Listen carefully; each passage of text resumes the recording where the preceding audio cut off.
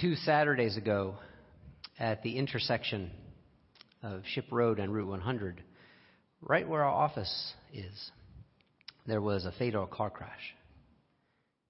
2 children, 2 teenagers, a brother and a sister, were killed. Like many of you, I read about it, posted about it on social media, on Facebook, offered my prayers, what condolences I could offer that mattered to the family who lost their 2 children. And I also didn't say something. I hesitated. I omitted something. Because you see, it appears that this accident was a drunk driving accident. And in offering what I did on Facebook in the way of prayers of compassion, I also recognized that I omitted something. There was something I didn't say that I wanted to say.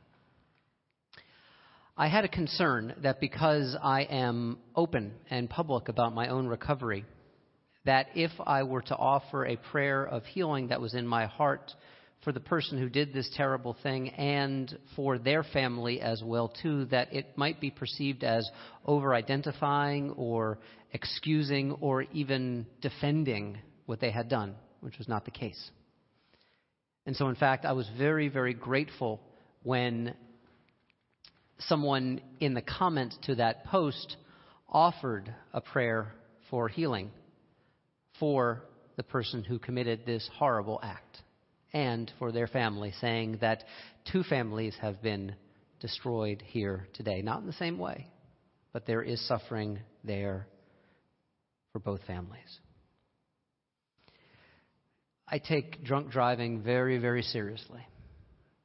I do not want to go back to the bad old days, and I've heard lots of these stories over the years, in the 50s, the 60s, and the 70s, when drunk driving was treated as a joke. Something where maybe you got a night in the drunk tank and a slap on the wrist, and then they let you go. I know people who killed people who back in the day, because of their own drunk driving, saw just a month or 2 of jail time. Those of you who've been around at Wellsprings for a while, remember the summer of 2008 when we buried the hardest funeral I've ever had to do. We buried a child of this congregation, 13-year-old Hannah Robb, who chillingly died on Route 100 at almost the exact location where this drunk driving incident was.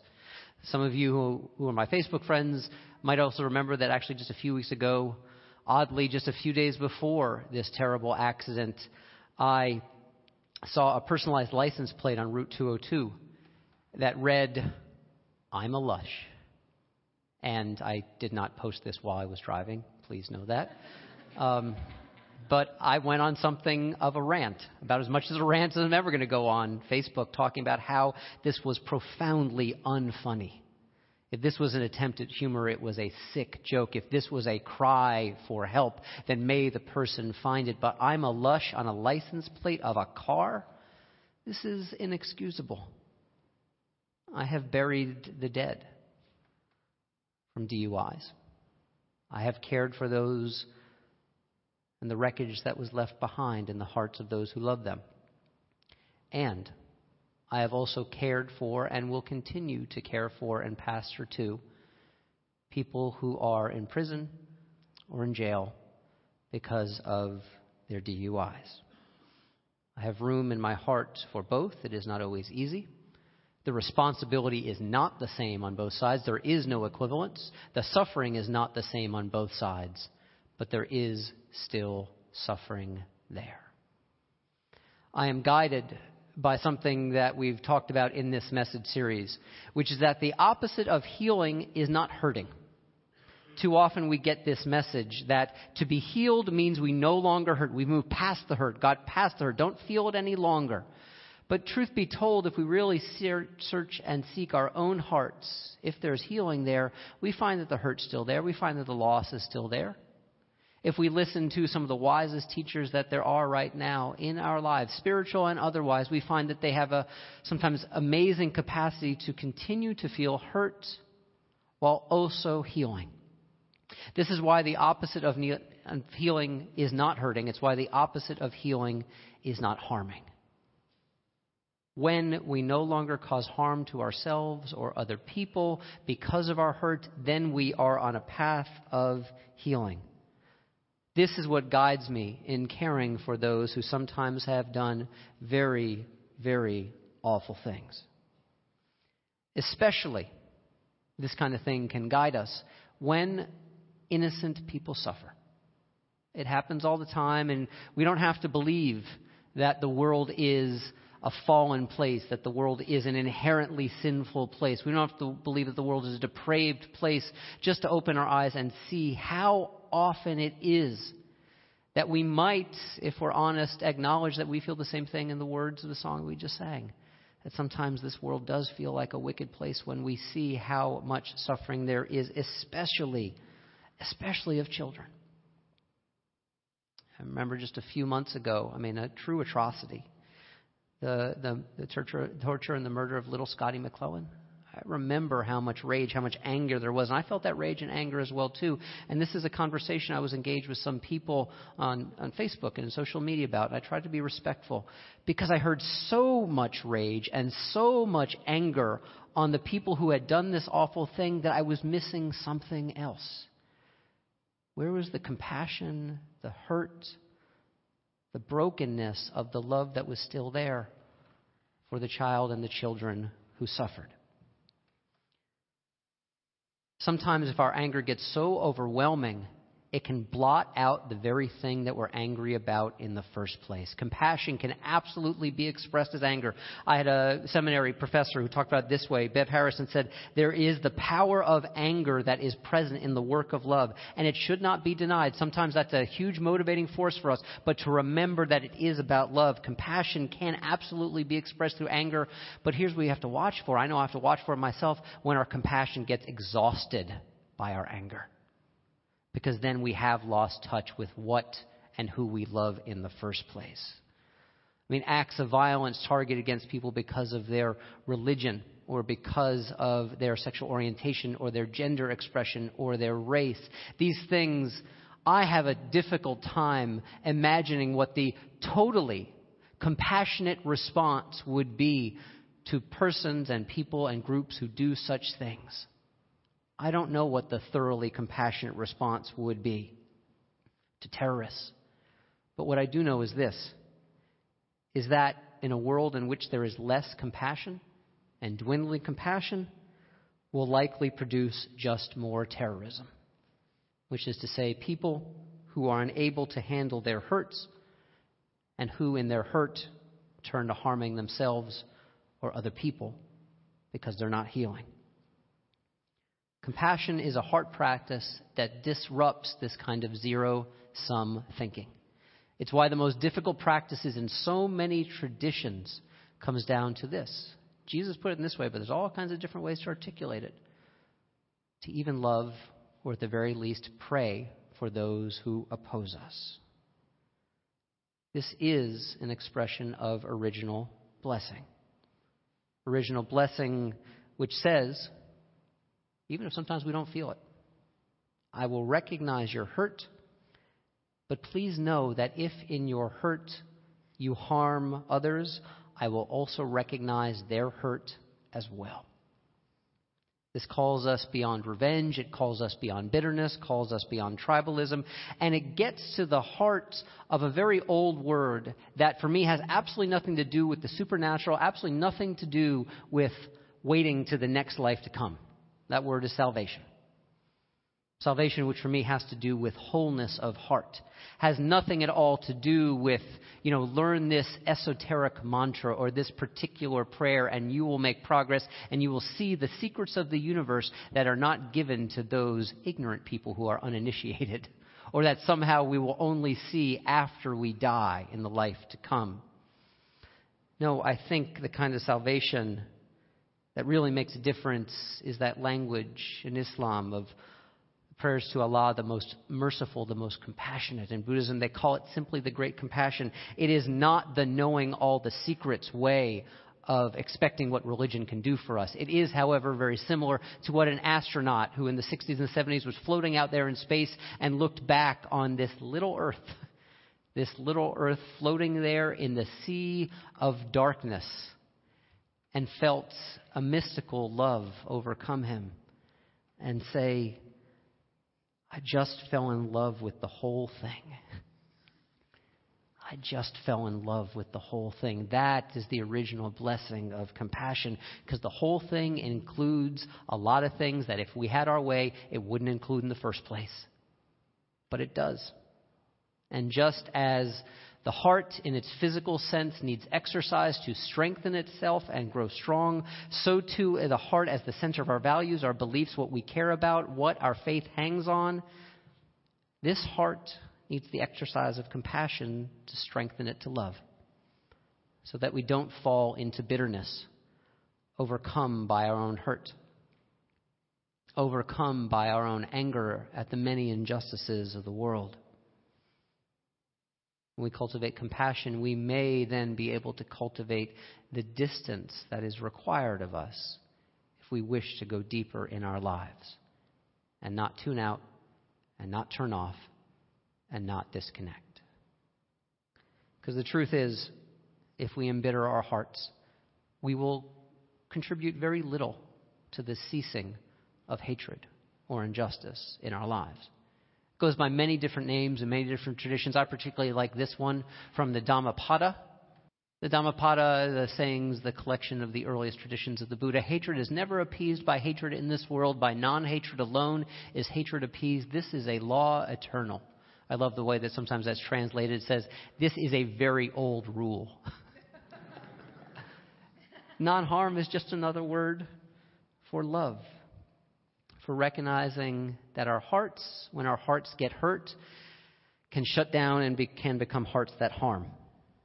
Wisdom such as this, Jesus, Gandhi, Dr. King, we find it over and over again, encourages us, connect, connect, connect. Mary Oliver, the wonderful poet in our tradition, says it this way, connect. She says, except as we have loved, all news arrives as if from a distant land. I love that poem. It's actually, the poem's called From a Snowy Day, which, we're very much in touch with. Except as we have loved, all news arrives as if from a distant land. The distant land of our hearts. I mean, it could be our neighbor right next door, but the distant land of our hearts might say, whew, there before fortune go I. Glad I don't have to be that sucker, right? Sucks to be them. It's not me. But I can turn my face.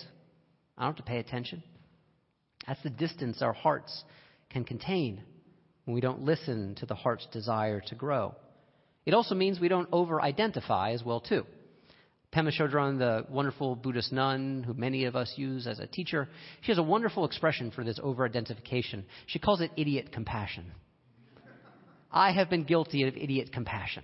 Idiot compassion is the kind of compassion that says, I know exactly what you're feeling when I have no clue what you're feeling, but allows me to feel better about myself. Maybe we can recognize that sometimes. It's, she's actually not all being that judgmental, saying idiot compassion. We can change that part of ourselves. But I remember when I had the clearest expression of idiot compassion that I ever heard in my life. It was about 20 years ago, and I was at another congregation. I was involved in a small group discussion. And what happened in that small group discussion is, I don't know how we got there, but someone started talking about 2 generations ago, a whole line of their family had been blotted out by the Holocaust. A whole history that they were missing that has hung over their lives like a cloud of grief. And they were wondering how they could hand that missing tradition over to their kids and to their family and to the next generation. And many of us just sat there, listening, absorbing, some of us crying, until one of us in the group piped up, in a past life, I was in Auschwitz, so I know exactly what your ancestors went through. This is not a critique of reincarnation, by the way, which I think is just as likely as any other thing that could happen to us after we die. The point is this. You see how that space closed? How the person didn't mind the gap?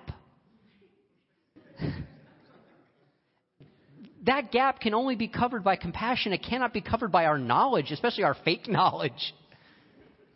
We can close the gap in the other way, not through idiot compassion, over-identification, but by non-identification, which certainly is not the path of compassion, such as when I was at dinner a number of years ago with a member of my family who I shall not name.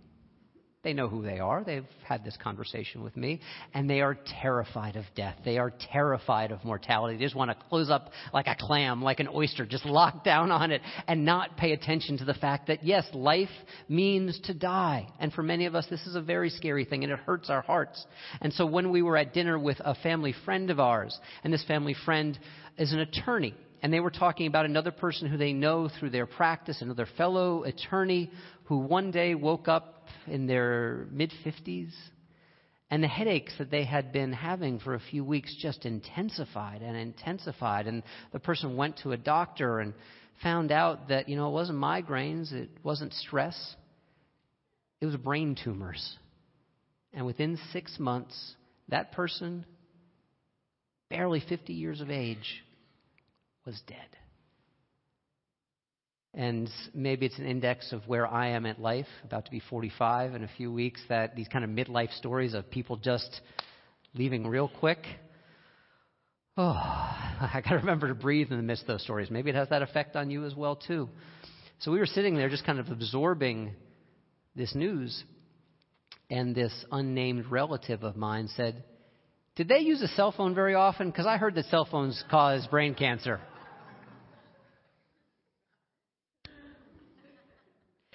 And again, I'm not going to get into the science of the fact that malignant tumors are not caused. Believe what you want. But here's the point. Here's the point in this. My relative closed the gap. I don't care if he actually believed that microwaves could cause brain cancer. The point is, it was not a helpful, not a kind, not a skillful thing to say in that moment, and was all about his own resistance to facing his own fears. Because if he could say, I can find a reason for this seemingly random, scare the crap out of me death, then I don't have to feel vulnerable myself. If I can find a reason that it happened to them, then it won't happen to me. Closing the gap will never and can never be a compassionate heart practice. Compassion leaves space for the differences between us while still staying connected. This is one of the most essential parts of compassion practice. We don't have to know in order to care. I see it snowing right now. It's continuing to snow. Thank you all, by the way, for showing up. And I was asked to tell you that it is getting slippery out there, so please be careful. Please be careful when you leave here today. So last week we had another in our Limitless series of cancellations of the winter of 2015. And last week, Chester County Futures was supposed to be here with us, our community partner that does such amazing work with kids living in poverty to help them thrive and grow and succeed and achieve their dreams. And last spring we had an event that benefited Chester County Futures. And at the end of the event, one of the teens, one of the quietest teens, she wasn't even there with her mentor, and she was just about to leave the program. She was 18. She was headed off to college. At the end of that program, she came up to me and she said, without any ebullience or even enthusiasm, she just looked me square in the eye and she said, "Thank you for caring. Thank you for caring." This is a child whose difficulty in life I have never known as a child of privilege myself. I've known my own difficulty, but not like her. Listening to those voices who thank us for caring, especially when we extend ourselves into the places we don't know much about. This is a heart practice we can rely upon to keep us connected. And it can also encourage us to ask the deeper questions. Quite a number of folks at Wellsprings have asked me, in light of our relationship with Chester County Futures, how might we go deeper in engaging our compassion? This was phrased to me this way, which is we do a great job of caring for ourselves and each other and a lot of tremendous acts of wonderful charity and spiritual practice and all kinds of good stuff here. But how do we engage a little bit deeper? How might we as I understand it, not just focus on the kids that have fallen up the river, but maybe walk up the riverbank a little bit and ask the question, why are they falling in the first place? Are we willing, through our compassion, to take a difficult look at the fact that right now in this state, for example, poor school districts are resourced at half the rate that wealthy school districts are resourced? Listen, I know enough from having political conversations with many of you that we will probably disagree on some of the policy options here. I get that. But because we might disagree about the policy options, that again gives us a pass to say, sucks to be them. These aren't our kids. That is never a compassionate response. Lee, our intern who's responsible for our small groups, and me as the lead minister at Wellsprings, we are committed to creating space at Wellsprings through our small groups so that we can build ministries that will engage our compassion in more direct, more systematic ways. It will remain a commitment here, I promise you that, because yes, I know we have a national deficit, and I know many of us struggle with real or self-diagnosed attention deficit. But I have to believe that the most challenging deficit we face is the compassion deficit. Because in that compassion deficit, we turn our backs, even if we don't want to, on those who are objectively less powerful, more marginalized than we are. And we put our focus back on ourselves, even in the midst of our tiredness, our scaredness, our busyness, our fearfulness, protecting, we think, what meager power we have. And it doesn't allow us to ask that question, that ancient question, even if we don't know how to do it, but to be able to answer that question, who is our neighbor? And by the way, it's a trick question. Because in any tradition that says reality is built of relationship, the question is always answered, who is our neighbor? Our neighbor is everyone. We can't just say it sucks to be them and stop caring. To feed our compassion means that we can pay attention to the better heroes, the people who inspire us, the people who encourage us to go deep with our desire to care and to connect. Someone such as this person, Edwin Corian. Some of you might have heard this story, I think about a week and a half ago on public radio. Edwin Corian has been in one of the hellish places on earth. In Liberia, he is a survivor of Ebola. And then his 5-year-old granddaughter, Komasa, developed the dreaded disease as well, too. And he entered that tent, the tent where she was kept, and bathed her, and washed her, and cleaned her, and fed her. One of the other things in this story said that children with Ebola die at higher rates than adults with Ebola do die. It's because of the isolation. It's because of the lack of compassion and connection. When the only people you see are walking around in big, scary, scientific, medical tent spacesuits, and there aren't any stuffed animals to play with, and there aren't any people to hold your hand. By the way, this is changing in some of those medical isolation units. They are starting to put pictures up on the wall, and even the people in the big, scary medical suits are starting to play with some of those kids, recognizing that the cost of our isolation is this profound feeling of not belonging to life anymore. The best, as the story says, the best is to find someone like Edwin, yes, a survivor, and so it was safe for them to be in the tent, but someone who, even if it's not the extremity of the Ebola tents, gets this teaching which applies to all of us, that the best thing is tender human touch. Tender human touch that lets us know we are not alone, that conveys to us the power of withness, of what it is to be not abandoned in this life. There's a phrase I've seen on some of the theological blogs that I like recently that I really love. Whatever your beliefs are not about God, I love this saying. Talks about being God with skin on. Love this image of kind of the divine manifested through tenderness. God with skin on.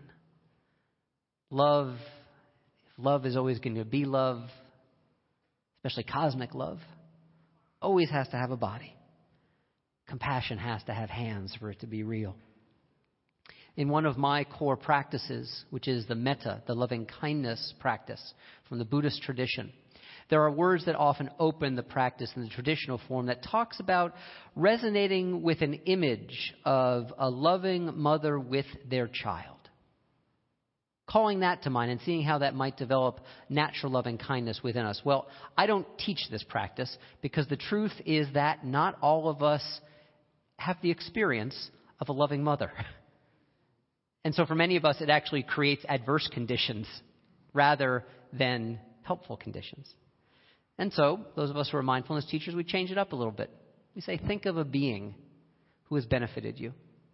Think of a picture of love, of kindness that inspires you. I like this one.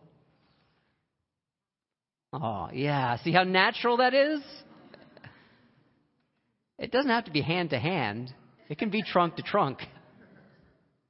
Trunk to trunk is still heart to heart. As we bring these images to mind, we remind ourselves how natural compassion is to the heart if we are seeking to cultivate that compassion and to give it permission to grow within us.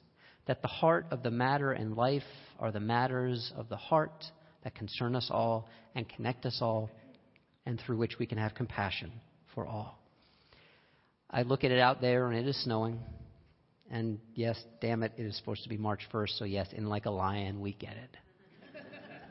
But I also trust more than any meteorological sentence on the day these words from our core values and core beliefs, that just as a gardener strives to create the right conditions for the garden to grow, so do we cultivate the right conditions for our spiritual growth.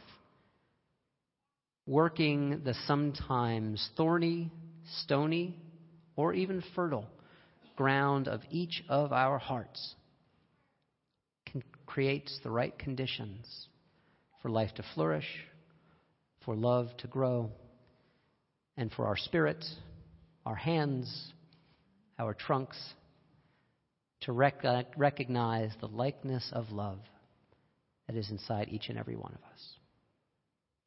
Amen. May you hold that likeness today, and may you live in blessing. Let's pray together.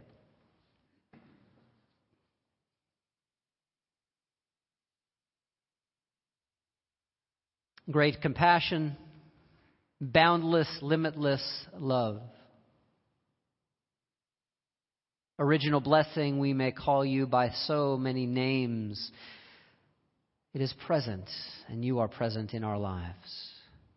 May we become the kind of people who wear love on the skin, who show love with our hearts and our hands and our trunks and our eyes and our voices, the kind of people that life calls us to be, to take on the form of belovedness that is the original shape of who we are, recognizing that wherever we go, relationship is entwined with the very fabric of reality.